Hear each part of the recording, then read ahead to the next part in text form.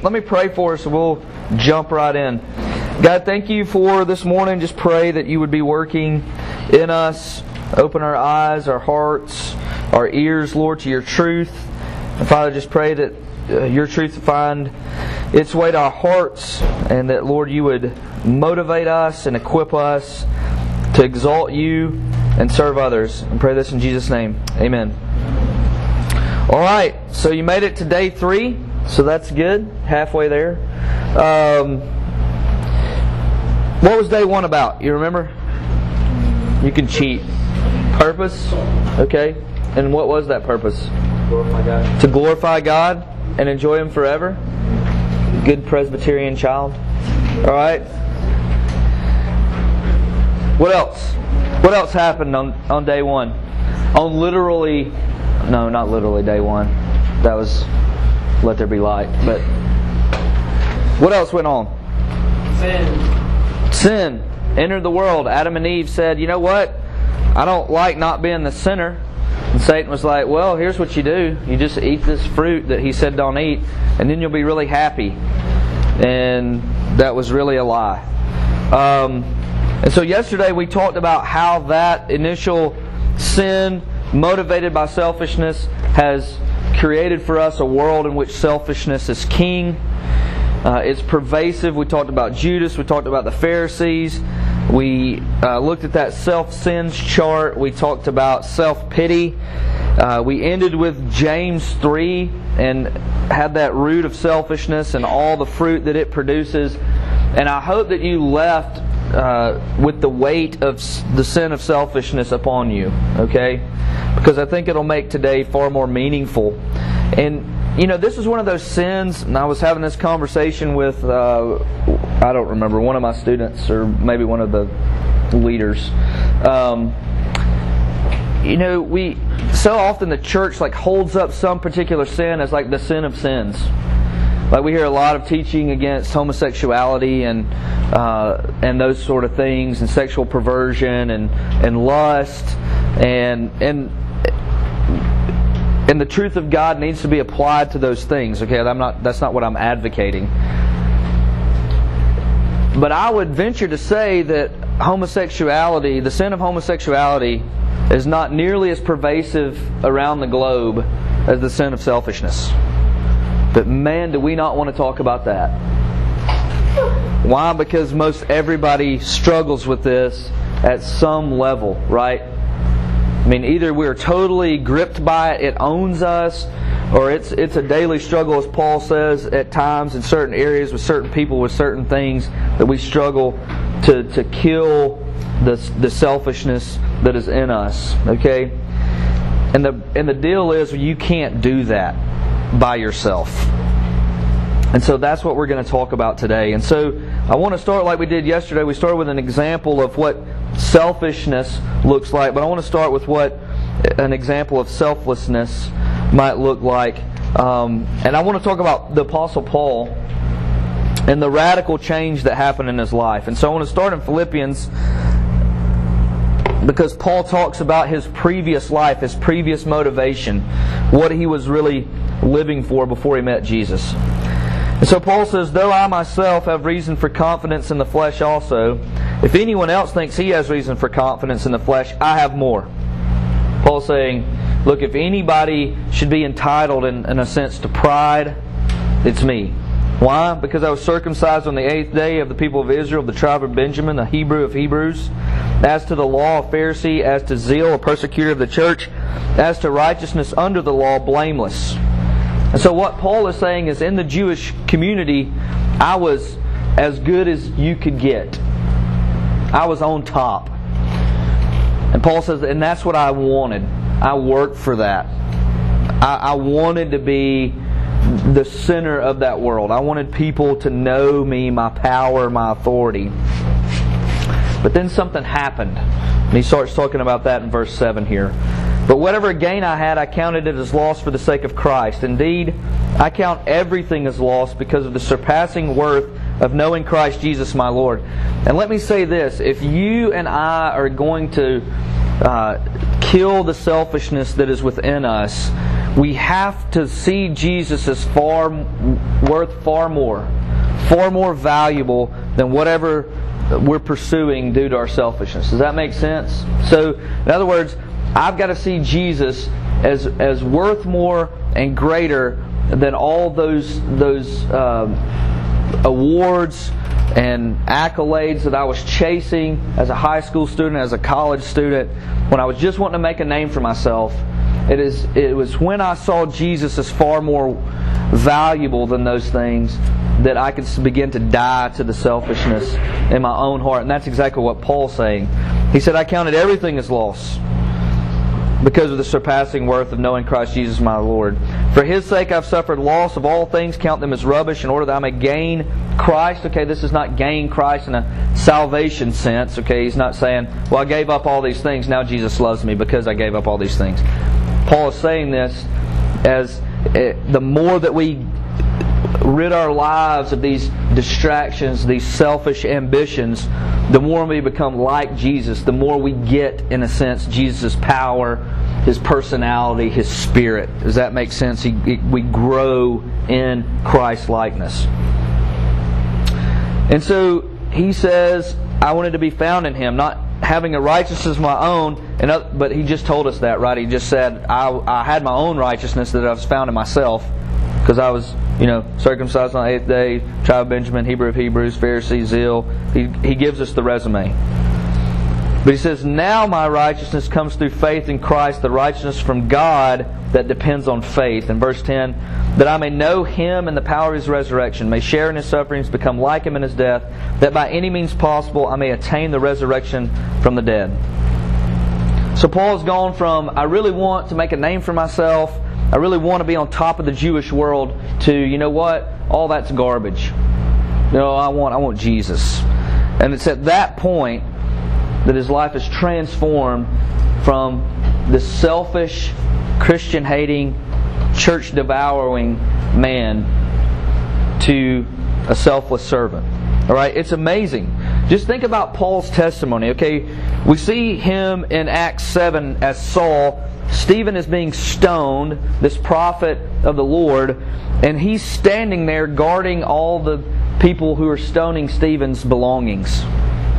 He's like, look, I'll hold your jacket, give me your wallet, I'll guard them, make sure nobody messes with them. You get this guy. As a matter of fact, the very beginning of Acts 8 says that Saul approved of Stephen's execution. So he's just as guilty. So we go from Acts 7 and 8, Saul okaying, participating in the stoning of God's prophets, to Acts 9, this incredible encounter with Jesus. All right? Now I know this is long, but we're at a Bible conference, right? So I'm going to read a lot today. You're tired, okay? Just like hold your eyes open while I'm reading or something. All right, but hang in there because it's important. Because I want you to see that all this support that I'm giving for this selfless living is not because I'm some great servant and I've arrived on the plane of servanthood and I've got all the answers. I'm just saying it's in the Bible. And if you're going to live as if the Bible is your rule for faith and practice, which we proclaim, then we need to know what's in there so we can obey it. But here's a great example of the transformation that Jesus brings. Saul, now this is awesome. Still breathing threats and murder against the disciples of the Lord. It wasn't like Saul was like, and now he's thinking about turning over a new leaf. All right? He's thinking about doing something different with his life. He's been talking with Dr. Phil, and Dr. Phil has recommended, giving of his time to others. No, this joker is like, I am on my way to kill more Christians. All right?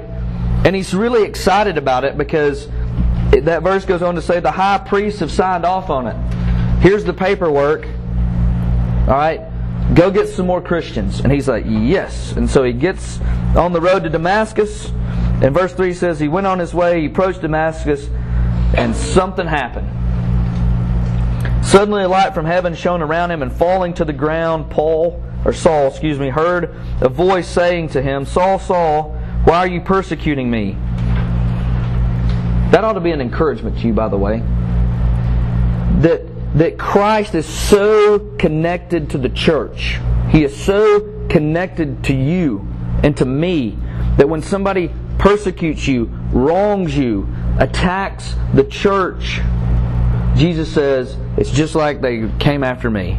And He shows up and He says, Paul, why are you doing this to me? That's how connected Christ is to the church. It should be encouraging to us. And Paul says, who are you, Lord? And he says, I am Jesus who you're persecuting. But rise, enter the city. You'll be told what to do. The men who were traveling with Saul stood speechless, having heard the voice, but seeing no one. So Saul rose from the ground, and although his eyes were open, he saw nothing. So they led him by the hand and brought him into Damascus. And for 3 days he was without light, and neither ate or drank. Now there was a disciple at Damascus named Ananias, and the Lord said to him in a vision, Ananias? He said, Here I am, Lord. And the Lord said to him, Rise and go to the street called Straight at the house of Judas, not Iscariot, just so we're clear.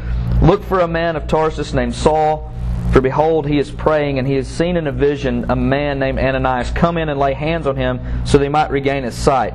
But Ananias answered, Lord, I've heard from many about this man, how much evil he's done to your saints at Jerusalem.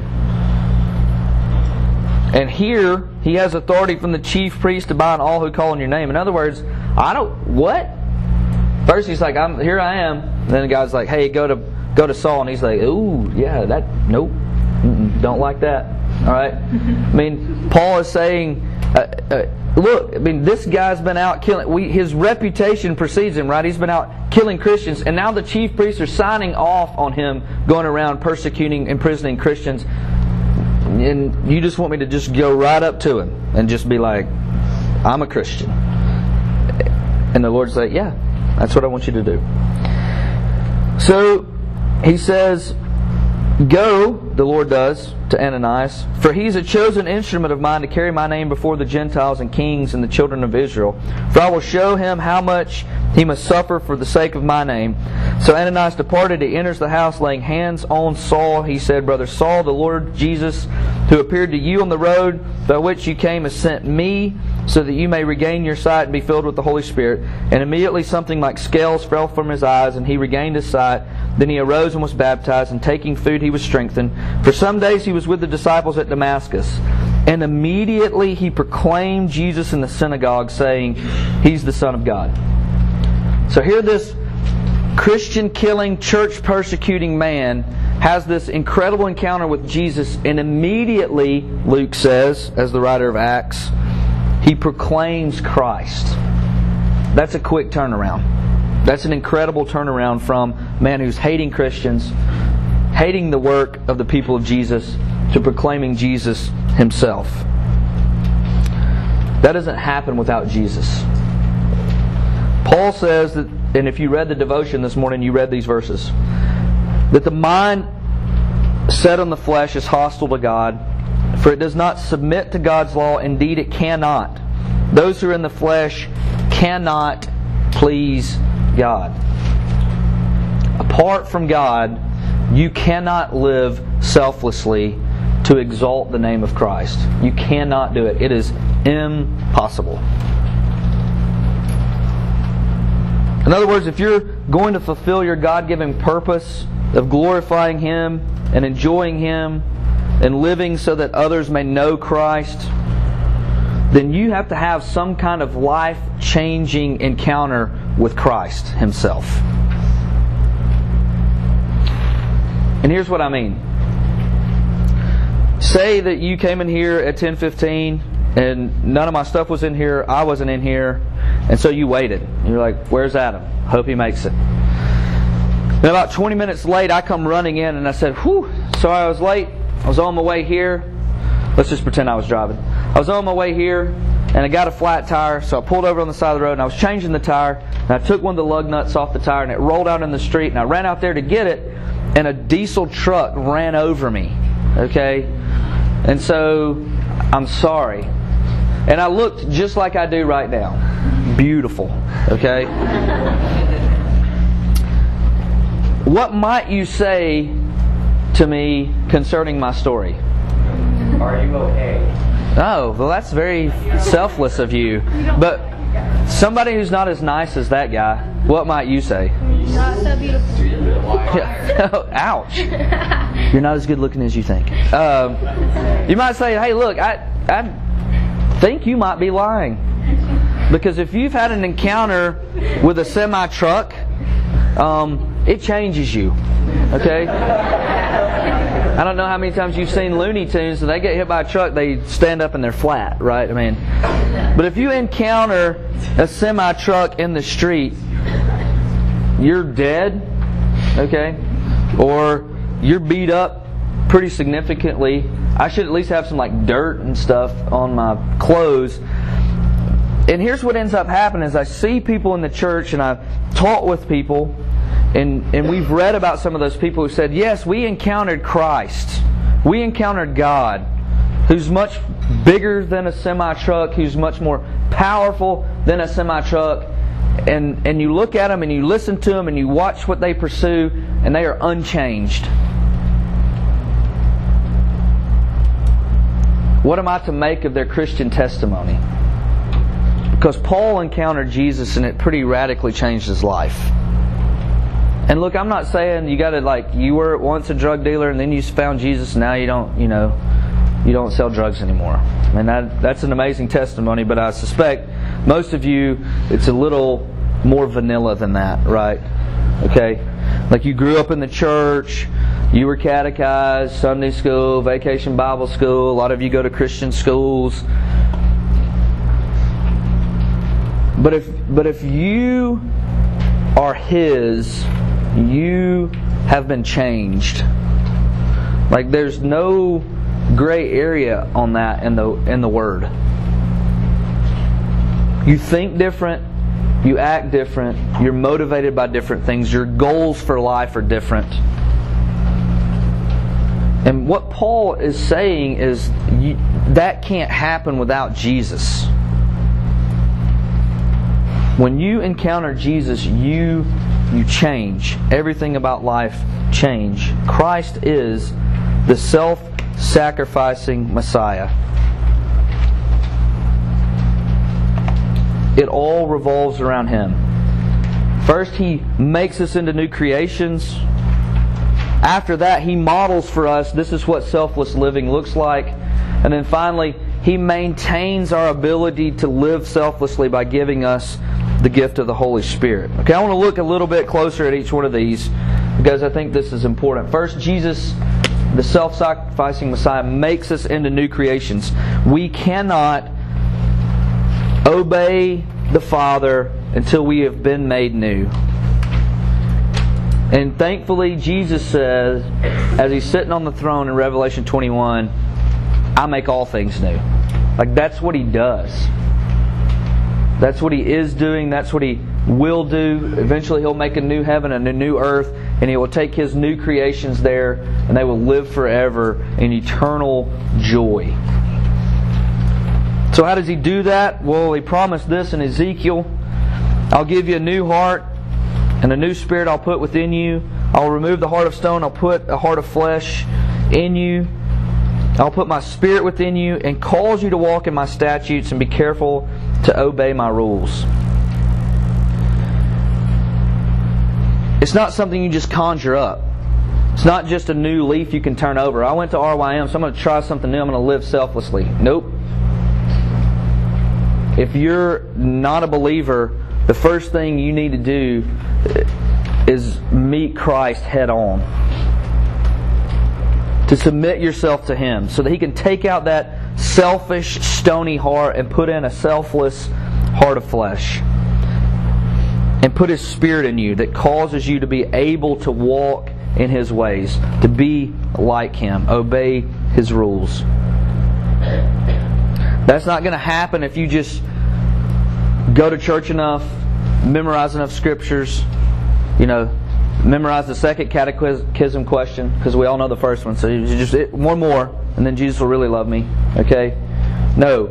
Supernaturally, your heart has to be changed in order to live sacrificially. Then you'll be a new creation. The old selfish person will have passed away. The new selfless person will come. It will still be a struggle. We'll talk about that more in a minute. I'm not saying that you'll just be done. Jesus comes on the scene. He saves me. I'm never going to be selfish again. Man, that sounds amazing.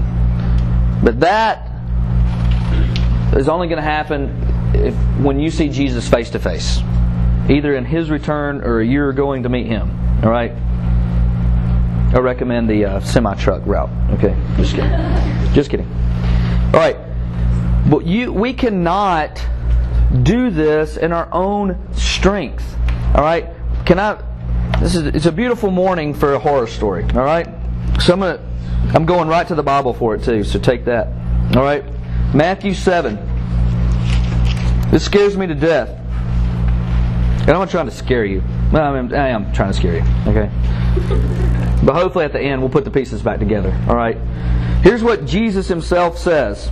Not everyone who says to me, Lord, Lord, will enter the kingdom of heaven, but the one who does the will of my Father who is in heaven. On that day many people will say to me, Lord, Lord, did we not prophesy in your name, cast out demons in your name, do mighty works in your name?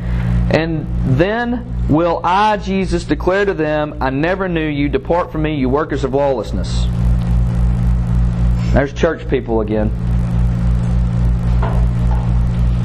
It scares me.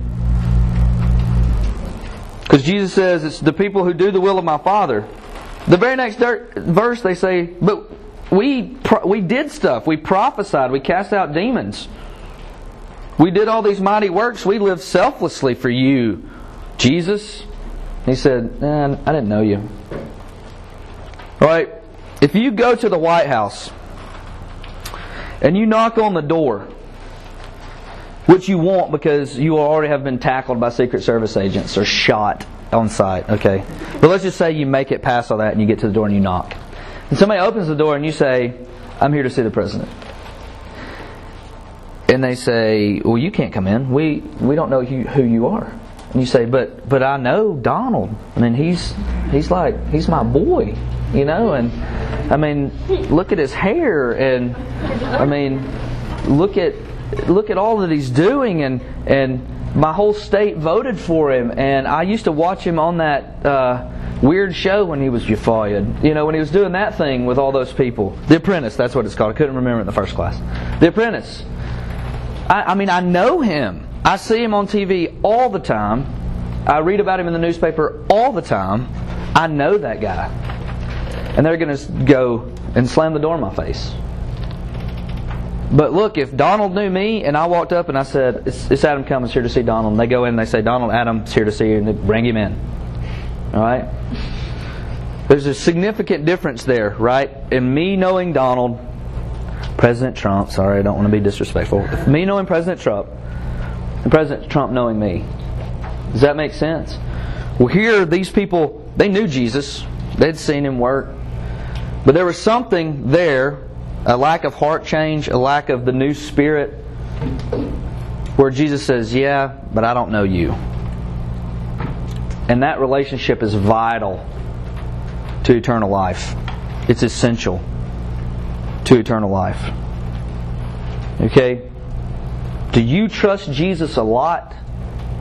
Or do you trust Jesus alone? And that's a hard question to have to wrestle with if you've been in the church for a really long time. Because we can talk ourselves into loving Jesus a lot. The hard part is loving Jesus alone and living for Him alone. But look, here's the awesome part. He'll make you into a new creation who can do just that. Who can love Him and Him alone, live for Him and Him alone. And then He'll show you how that looks. Okay, the self-sacrificing Messiah, He models selflessness. So we'll talk about what this looks like a lot more tomorrow. And you won't remember any of that. I mean, you might remember some. But when you get down the road 2 or 3 years from now and you're like, man, I remember when that beautiful yet bald guy was talking about selflessness, and I can't remember all he said to do. Just go look at Jesus, okay? Just pick up one of the Gospels and read it, and whatever Jesus is doing, you model that, all right? I mean, when he's casting out demons and things like that, maybe talk to somebody else first before make an attempt at that. All right? But you know what I mean. It is in Christ that we not only get our change, but we get the example that we are to follow. And so this is how Paul puts it. If there's any encouragement in Christ, any comfort from love, any participation in the Spirit, any affection and sympathy, complete my joy by being of the same mind, having the same love, being in full accord and of one mind. Do nothing from selfish ambition or conceit, but in humility count others more significant than yourselves. Let each of you look not only to his own interests, but also to the interests of others. Have this mind among yourselves, which is yours in Christ Jesus, who, though he was in the form of God, did not count equality with God a thing to be grasped, but he emptied himself, taking on the form of a servant, being born in the likeness of men. And being found in human form, he humbled himself by becoming obedient to the point of death, even death on the cross. Therefore God has highly exalted him and bestowed on him the name that is above every name, so that the name of Jesus every knee should bow in heaven and on earth and under the earth, and every tongue confess that Jesus Christ is Lord, to the glory of God the Father. So Paul says, look, if you're going to be selfless like Jesus, this is what it looks like. You do nothing from selfish ambition. So wherever it is that you live, wherever it is that you work, wherever it is that you play, in all those spheres of influence, you don't do anything to bring glory and honor to yourself. You be humble. You consider others better than you. And when you do that, like that, if just that one little thing, I'm going to consider others better than myself. It kills bullying. It kills racism. It kills sexism. You look to others' own interests. You begin to ask questions about their life. You don't hurry up and get to your group so you can tell your stories. But you ask. And you help. And you begin to try to make others successful. Others liked. Others to feel included. And it's amazing to me that Jesus doesn't cling to his equality with God. Like, we don't... wasn't that what Adam and Eve tried their best to do?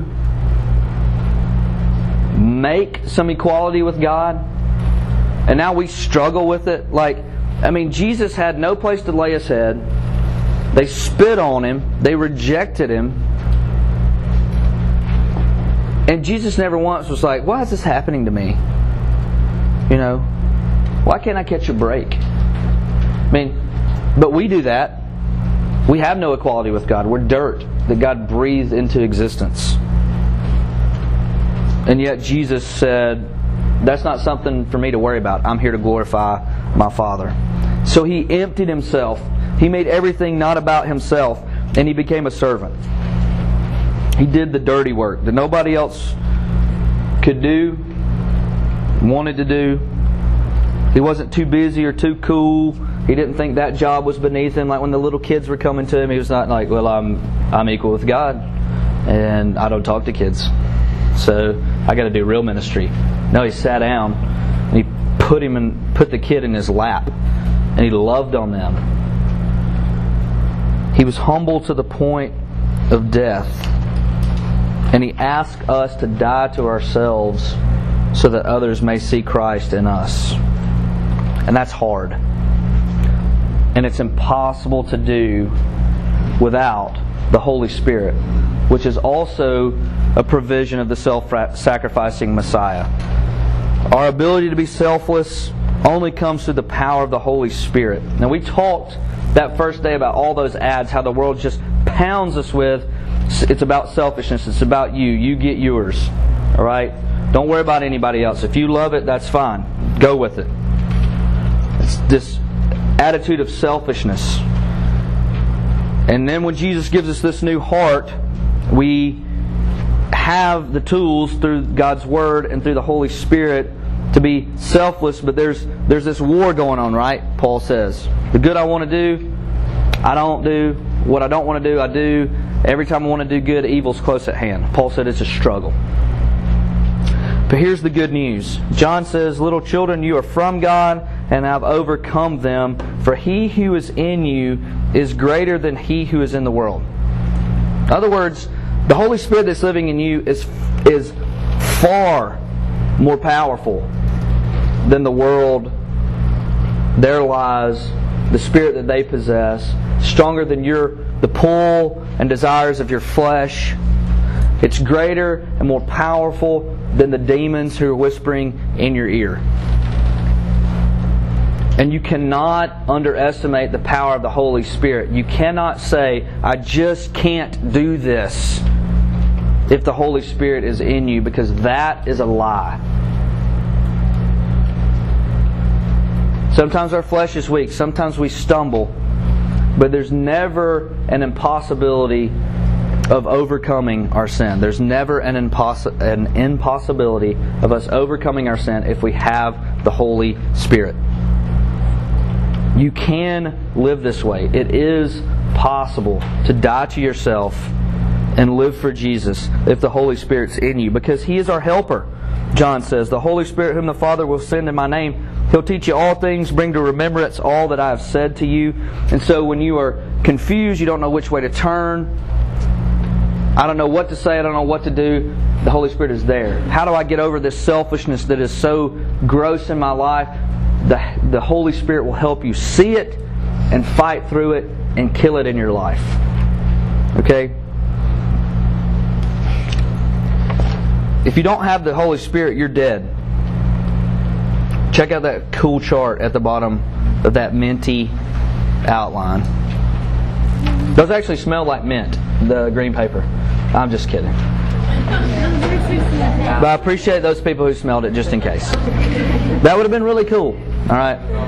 Like fruit scented paper. Do they make that? Anybody in the paper? Anybody work for Dunder Mifflin? Can you vouch for that? There's what? Scratch paper. Oh, scratch paper. Man. Next year. Come back next year. I'll try the scratch paper. Alright. But listen, if you're dead without the Holy Spirit, you are helpless in overcoming your sin. Let me read to you very familiar scriptures. I know you're like, man, this guy's reading the Bible a lot. I know. We're talking about Jesus. Okay, so we got to. Ephesians 2. You're dead in your trespasses and sins. You know what dead people are good at? Being still. That's about it. Okay? They're good at being still.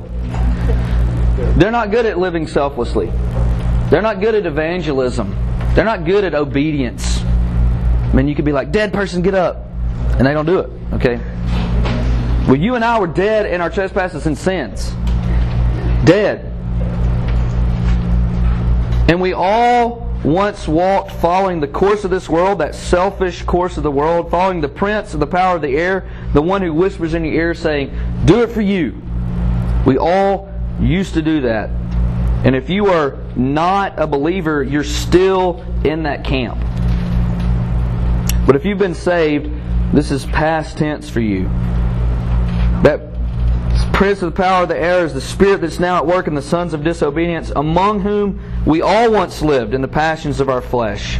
Because that flesh loves carrying out the selfish desires of the body and the mind. And what does that do? It makes you a child of God's wrath. In other words, left in your deadness, you deserve to be thrown and cast as far away from God as possible into the very pit of hell. And that's a sad place to stop reading. So we're not going to do that. Verse 4. But God, being rich in mercy because of the great love with which He loved us, even when you were in that dead state, before, just think about Paul, who's breathing threats. Still, God loved him. And he takes off toward Damascus to go kill some more Christians or imprison some more Christians. And Jesus says, not today. And He intervenes. And you and I were dead. And we deserved God's wrath. And Jesus said, not today. Because God is rich in mercy. Because of the great love with which He loved us, even when we were dead in our trespasses, made us alive together with Christ. By grace you've been saved, and raised us up with Him, and seated us with Him in the heavenly places in Christ Jesus, so that in the coming ages He might show the immeasurable riches of His grace and kindness toward us in Christ Jesus. For by grace you've been saved through faith, and this is not of your own doing, it's the gift of God, not a result of works, so that no one would boast. No, boy, now we're in trouble. Not because of that verse, but because I lost my microphone. For we are His workmanship, created in Christ Jesus for good works, which God prepared beforehand that we should walk in them. Alright, so on that chart you see that first little circle, we're dead. And Paul says, when you're dead, there's no chance at selfless living. That God has to make us alive through Christ. And in making you alive through Christ, God gives us the tools that it takes to live a selfless life. He gives us the Holy Spirit. He's given us His Word. But now, here's the purpose of the Holy Spirit. The purpose of the Holy Spirit is not so that you can live selflessly. The purpose of the Holy Spirit is not so that you can obey God. It's starting to sound a little heretical, so just hang on, alright? Don't panic. The purpose of the Holy Spirit is that so you can have fellowship with your Father. And as you commune with Him and become more like Him, and you love Him and He loves on you, and you learn more about Him and you fall more in love with Him, then you're motivated to obey. The Holy Spirit will help you do that. He'll teach you how to do that. He'll guide you in how to do that. That's what the Holy Spirit does. He restores that fellowship. He comes to live in you. Christ has made you holy. The Holy Spirit is the deposit of your inheritance. It's the stamp of God's approval that I'm going to love this person every day, every minute, regardless of how good or bad he's doing. I love him because he's mine, or she's mine. And because of that relationship, the love of the Father poured out on you, it transforms us from some selfish jerks to selfless servants. Holy Spirit does that. And that's how Christ maintains a life for us of selflessness. Remember, God so loved the world that He took... Nope. God so loved the world that He gave. So this selfless life is who God is. And so that when we think about Christ and the Lord, we think about a very giving, loving God. Listen, your selflessness does not earn your salvation. You're dead. You can't be selfless and dead. Those two things don't go together. When you're saved, you're made alive, then you're empowered by the Holy Spirit to live selflessly because you enter communion with your Father, back into fellowship with Him, and out of a love for Him, you want to obey Him. Holy Spirit's helping you to do that. We can live a selfless life. Listen, this is an amazing quote. Here's the purpose of Christ's death on the cross. It's soul-satisfying fellowship with the Father. That's the aim of the cross. The aim of the cross is not for you to live selflessly. The aim of the cross is not for you to be a good little boy or a good little girl.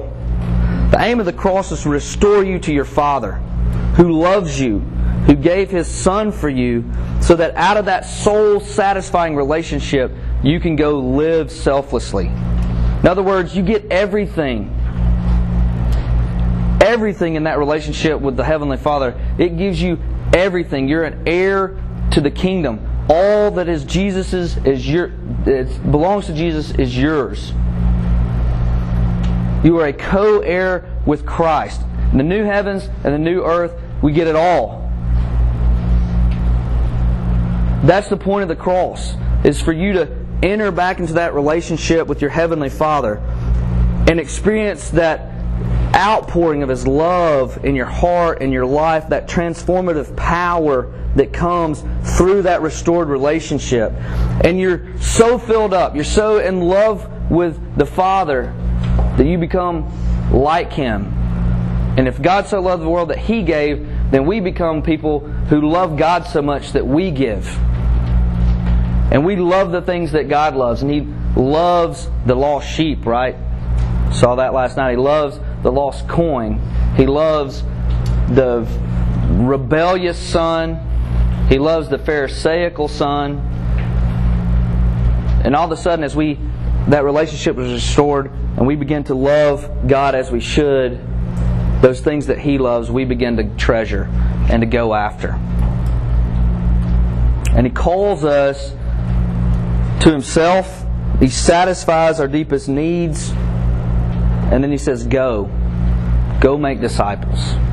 Because you have everything in Christ. You have everything when you have a relationship with the Father. So you don't have to worry about getting. You don't have to worry about the accolades and the trophies and the money and the fame and the fortune. Because you have everything in God, which frees you up to die to yourself and go and make disciples. And guess what? We're going to talk about that tomorrow. We're going to talk about how this relationship, this selflessness, fuels us to fulfill our purpose that we were called to fulfill. Does that make sense? All right, let me pray, and if you got questions, hit me up afterwards. God, thank You. Lord, help us. Holy Spirit, would You guide us into a deeper, more intimate, more meaningful relationship with the Father? Would it so fulfill us that we don't care about ourselves anymore? That our priorities become exalting our Father and taking the gospel to those who don't exalt our Father. Lord, would You be with us? May we know Your love. And Father, would You motivate us to go and serve? We pray this in Christ's name. Amen. Thank y'all.